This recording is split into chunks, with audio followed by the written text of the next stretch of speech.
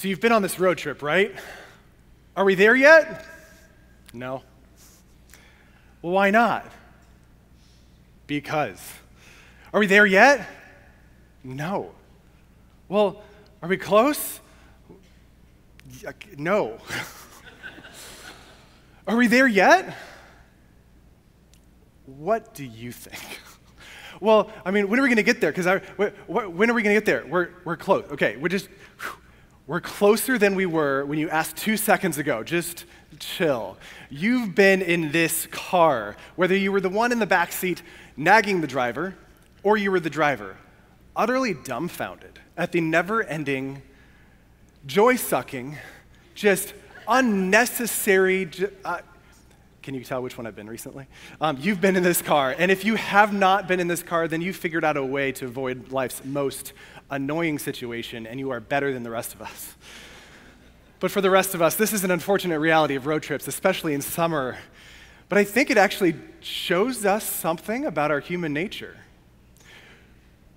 We find joy in getting there, but we struggle to find joy in the process, in the journey. In fact, there's a reason for this. We believe that once we make it, once we attain our goal, once we reach our destination, we will find lasting happiness. Like, if we think like that, it's something actually called arrival fallacy, and it's an illusion.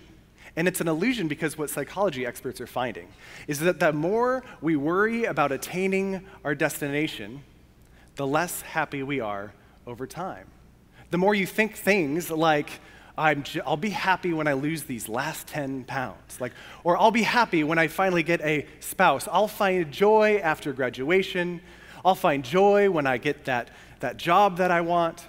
When we focus on that, then we're actually less happy and less joy-filled for longer periods of time. I'm guilty of this. My wife and I, when we were married, her parents were about to retire, and when they retired, they gifted us for free their 2003 Toyota Camry. Great car. This was 2013. It was only 10 years old. But when we got it, we quickly realized that there were some issues with it. For example, when you rolled the driver's side window all the way down, it would not go back up. So you can picture me in Chick-fil-A, just a little bit down, just enough to get my waffle fries into the car, roll it back up before it gets stuck. And I find myself driving down Lehigh Street and seeing all these car dealerships and thinking, man, wouldn't it be fantastic to have one of those cars? I think I would finally find joy in driving if I had a brand new car. And I convinced my wife, and we bought this used, new-to-us car, and it is shiny, and it drives smoothly. It has a window that goes down and up. It's fantastic. And I finally found, when I got what I wanted, that joy, that lasting joy. Well, less than 2 months into it, we got in not one, but 2 accidents. Joy didn't last. Not at all. I felt like I would be more satisfied if I had a new car, and I wasn't satisfied with literally the free car that we had right in front of us. What about you?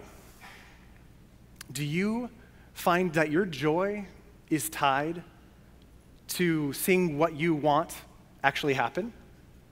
Or is your happiness tied to your circumstances and how you think your life should be?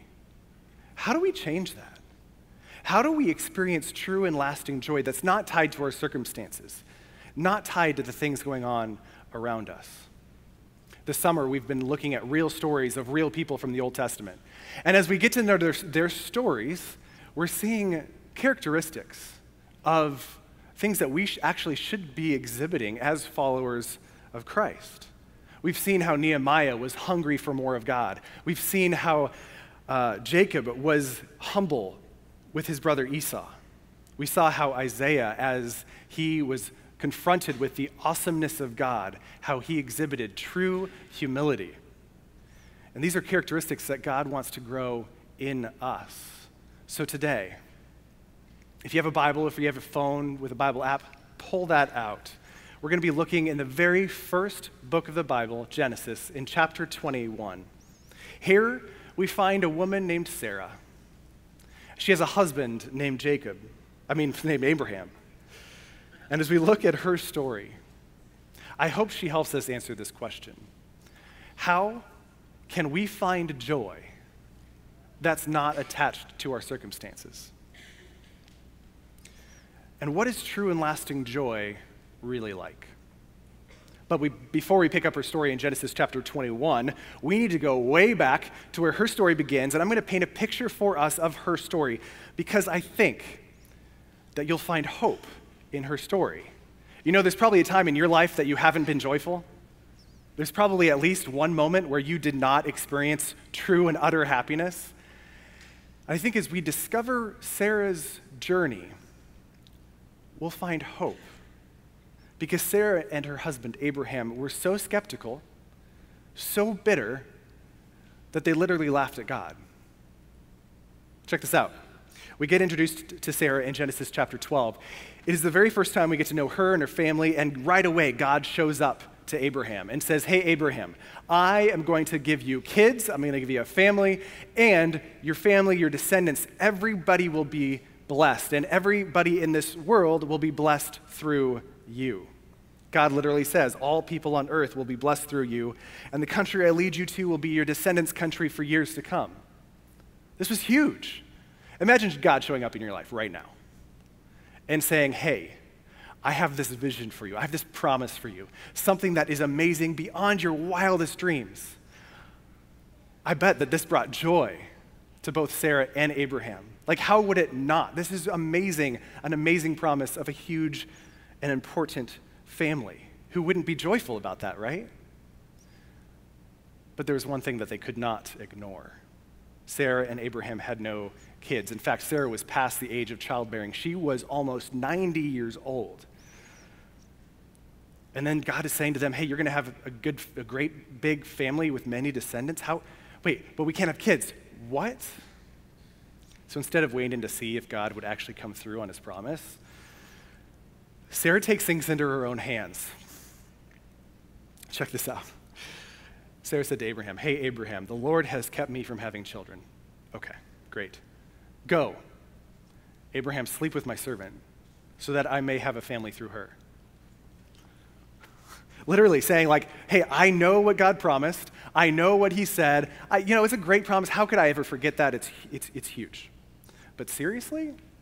I can't have kids. This hasn't happened for me yet. It's not going to happen for me now. I've got to take control. Abraham, I've got something for you. Go have sex with my servant. Side note, if you don't read the Bible because you think it's boring and stale, open it up sometime. It is fantastic. And you'd expect Abraham to be like, Sarah, it's okay, sweetheart. Let's just wait. Let's just wait and see what God does. Nope. His response, yes, dear.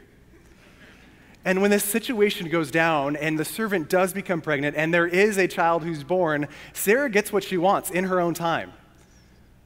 But when it happens, everything goes south. Everyone's mad at each other. Everyone hates each other. There is no joy. Big shock. And fast forward, and Sarah still doesn't have a baby. The promise remains, but there's nothing to show for it. There's nothing that has happened. So God said to Abraham again. He tells Abraham, hey, you will have a great family. You will. And I didn't tell you this last time, but I feel like I need to. Your wife, Sarah, will be the one who has a child. She will have a son. She will be a mother. And you'd expect Abraham to be like, oh, really? Oh, great. I'm so excited. Thank you for sharing that with me. Thanks, God. We're good. No, not at all. Abraham fell on his face laughing, claiming that what God had promised is impossible.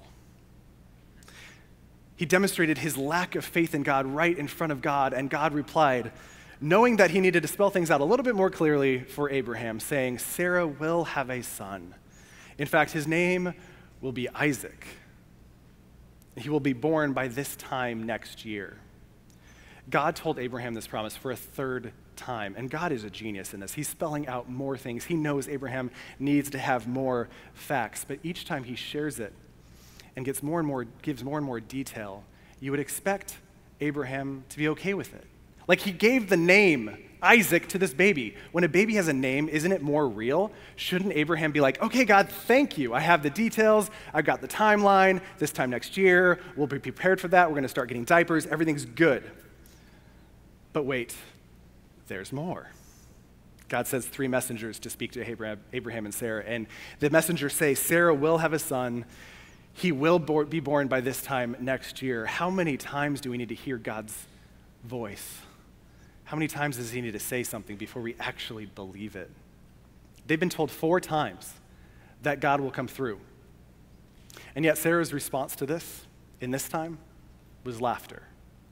And I don't think it was a joy-filled laughter. I think it was a mocking laughter. I'm worn out, and my husband is old. This doesn't make sense kind of laughter. One of the messengers hears her laugh, calls her out on it, and she lies to his face, probably out of shame, guilt, fear. And at this point, I'm confused. Maybe you're confused. I thought we were talking about joy today, right? Even though Sarah had the promise of God, she didn't believe the promise of God because she hadn't seen anything happen in her life. She let her circumstances of being old and not being able to have children dictate how she felt and how she responded to God. Which brings us to Genesis chapter 21. Verses 1 through 5. If you have your Bible open, go ahead and read with me. Follow along with me. Now the Lord said to Sarah, so the Lord was gracious to Sarah as he had said, and the Lord did for Sarah what he had promised. Sarah became pregnant and bore a son to Abraham in his old age, at the very time God had promised him.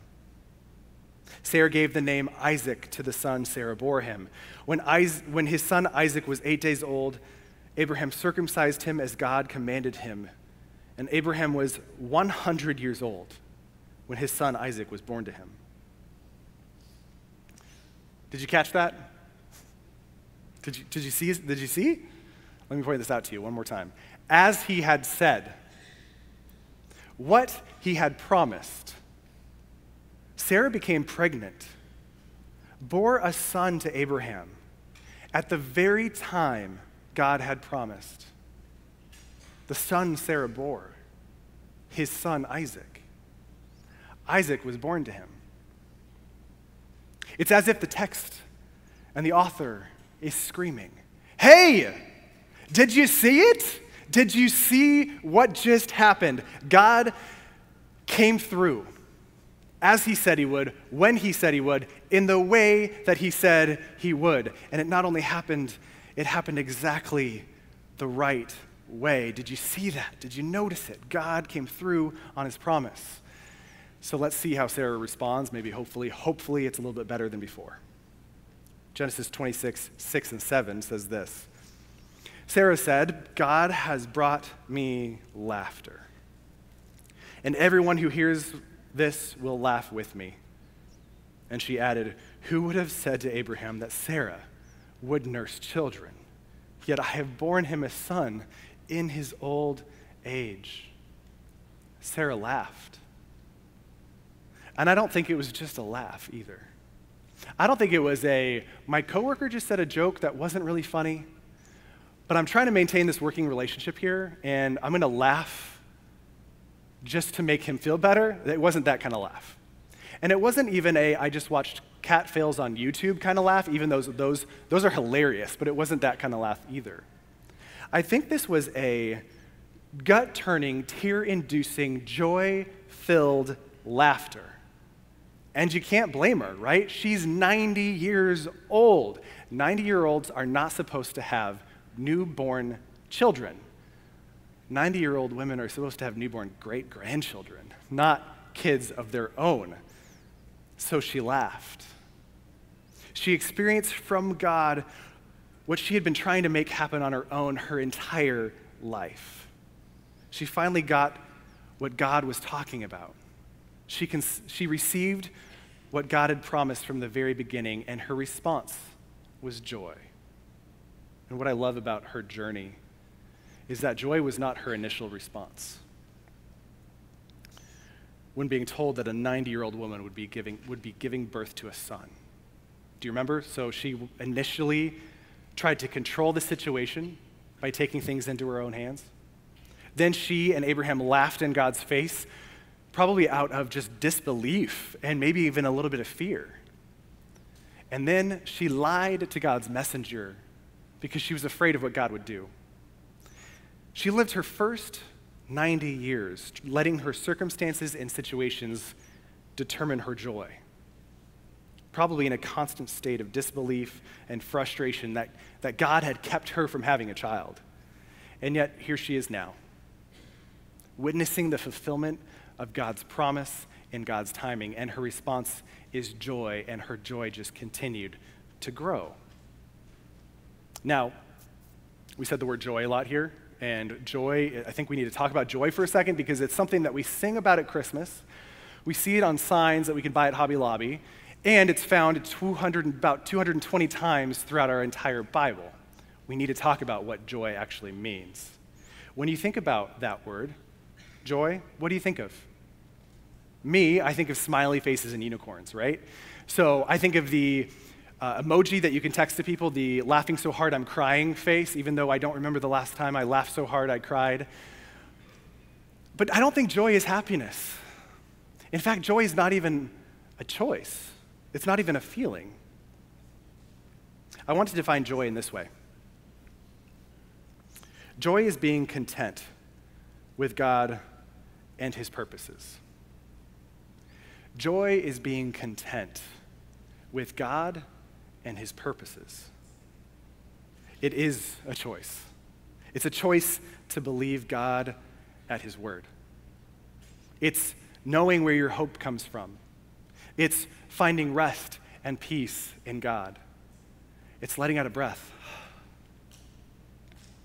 and deciding that no matter what happens, and no matter what situation you face, God is with you.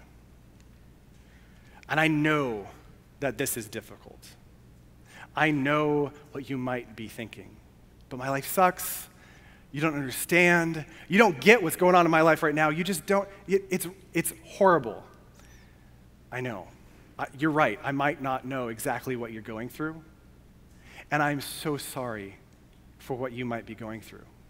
In fact, there is so much brokenness in this world that it is so far outside of God's original design that it sometimes does feel hopeless.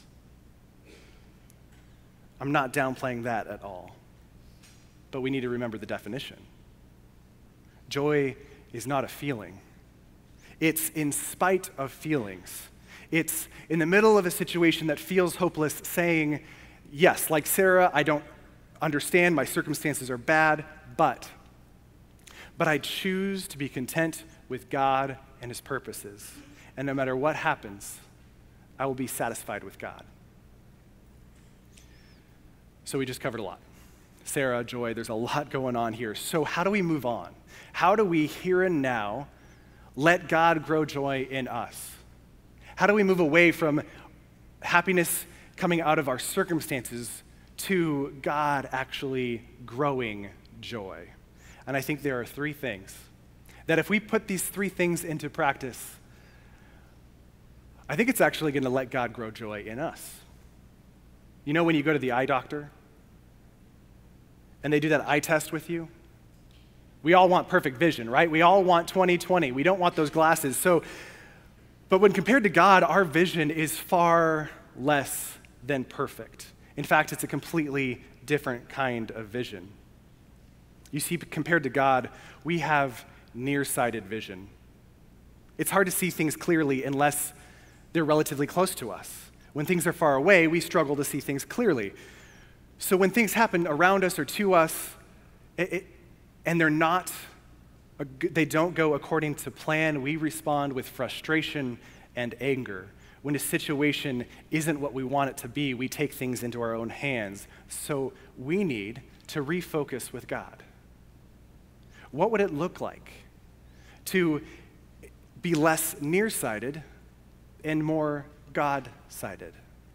Here's what I mean by that. What would it look like to instead solely focusing on the here and now, the things happening around us in this moment, be more focused about what God is doing all around and through all of time?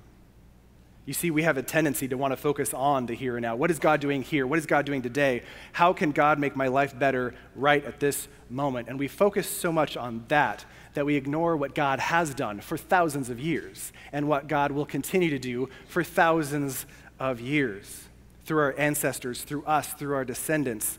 We are so attached to our circumstances, but God is so much bigger than our circumstances. So we need to take a step back to refocus with God and take in the bigger picture. And as we do that, I think it is going to become easier to not be jumbled by our circumstances because we see what God is doing and the bigger picture. So as we take that step back to refocus, it's also important to remember God's faithfulness. God did amazing things in the Old Testament. He delivered people from slavery. He brought people to a land that he had promised for them. He helped nations defeat their enemies. And many times when he did that, he would tell, hey, Israel, put together a monument. Nothing complicated, sometimes often just a pile of rocks. But I want you to do this because God knows that humans have a tendency to forget. We have a tendency to forget how God has acted in our lives. Like, I literally don't know where I put my keys this morning when I got here. Maybe that'll be a problem later today, but we have a tendency to not remember things, and I think God knows that, and he wants us to remember.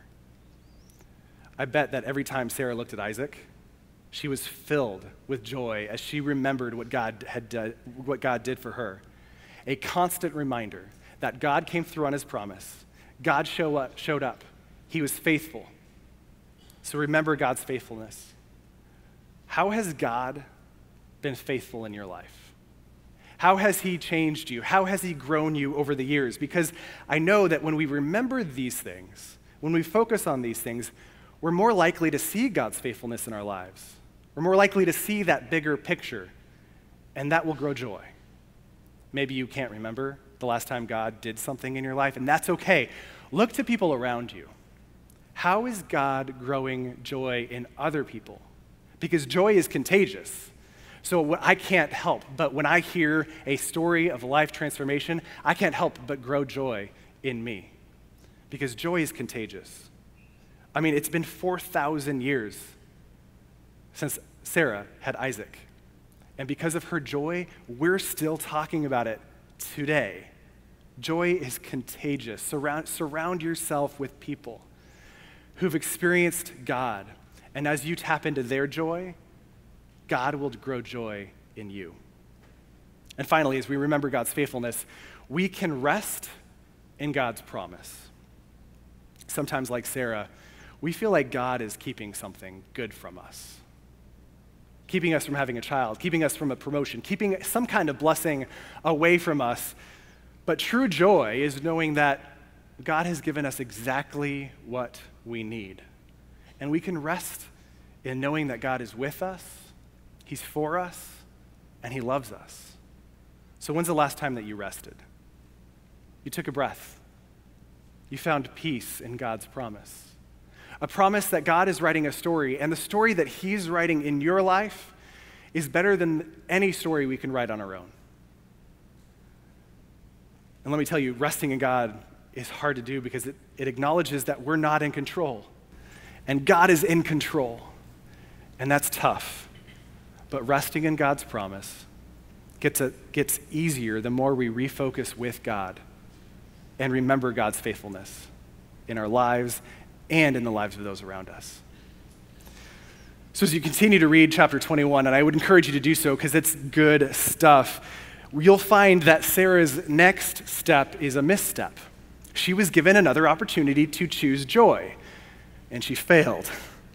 She's on a journey. We're on a journey. Our joy will never be perfect in this life. We are not there yet. But at the same time, we are there. we can experience the lasting joy that God has for us. Here's how.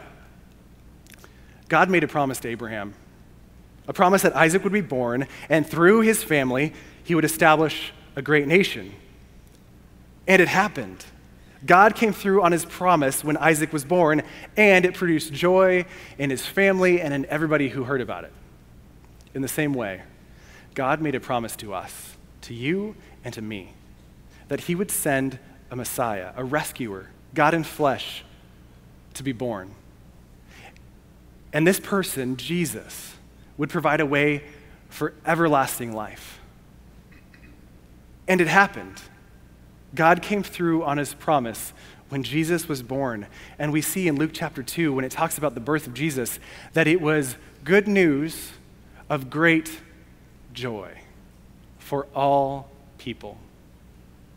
So if you've placed your faith in Jesus, if you trust him as the promised rescuer who has taken away the sin of the world, then you are a son of God. You are a daughter of God. Which means you can experience true and lasting joy now. If you're in need of joy today, you can find it. It's found in the person of Jesus. Joy is found as you refocus to see just how awesome it is that God sent his son to die for you because he loves you. And that even though Sarah failed, God still came through. And even though we fail, God is still with you, he still loves you, and you can trust him. And as we remember these things, as we surround ourselves with people, as we lean into what God has for us, our joy will grow. Let's pray. Heavenly Father, we thank you for Jesus. We thank you that because of him, we can have life. Today, we ask that you would, here and now, help us to experience your joy. Restore to us the joy of your salvation. Help us to refocus with you, to remember what you've done, and to rest in the promise of your love. In Jesus' name we pray. Amen.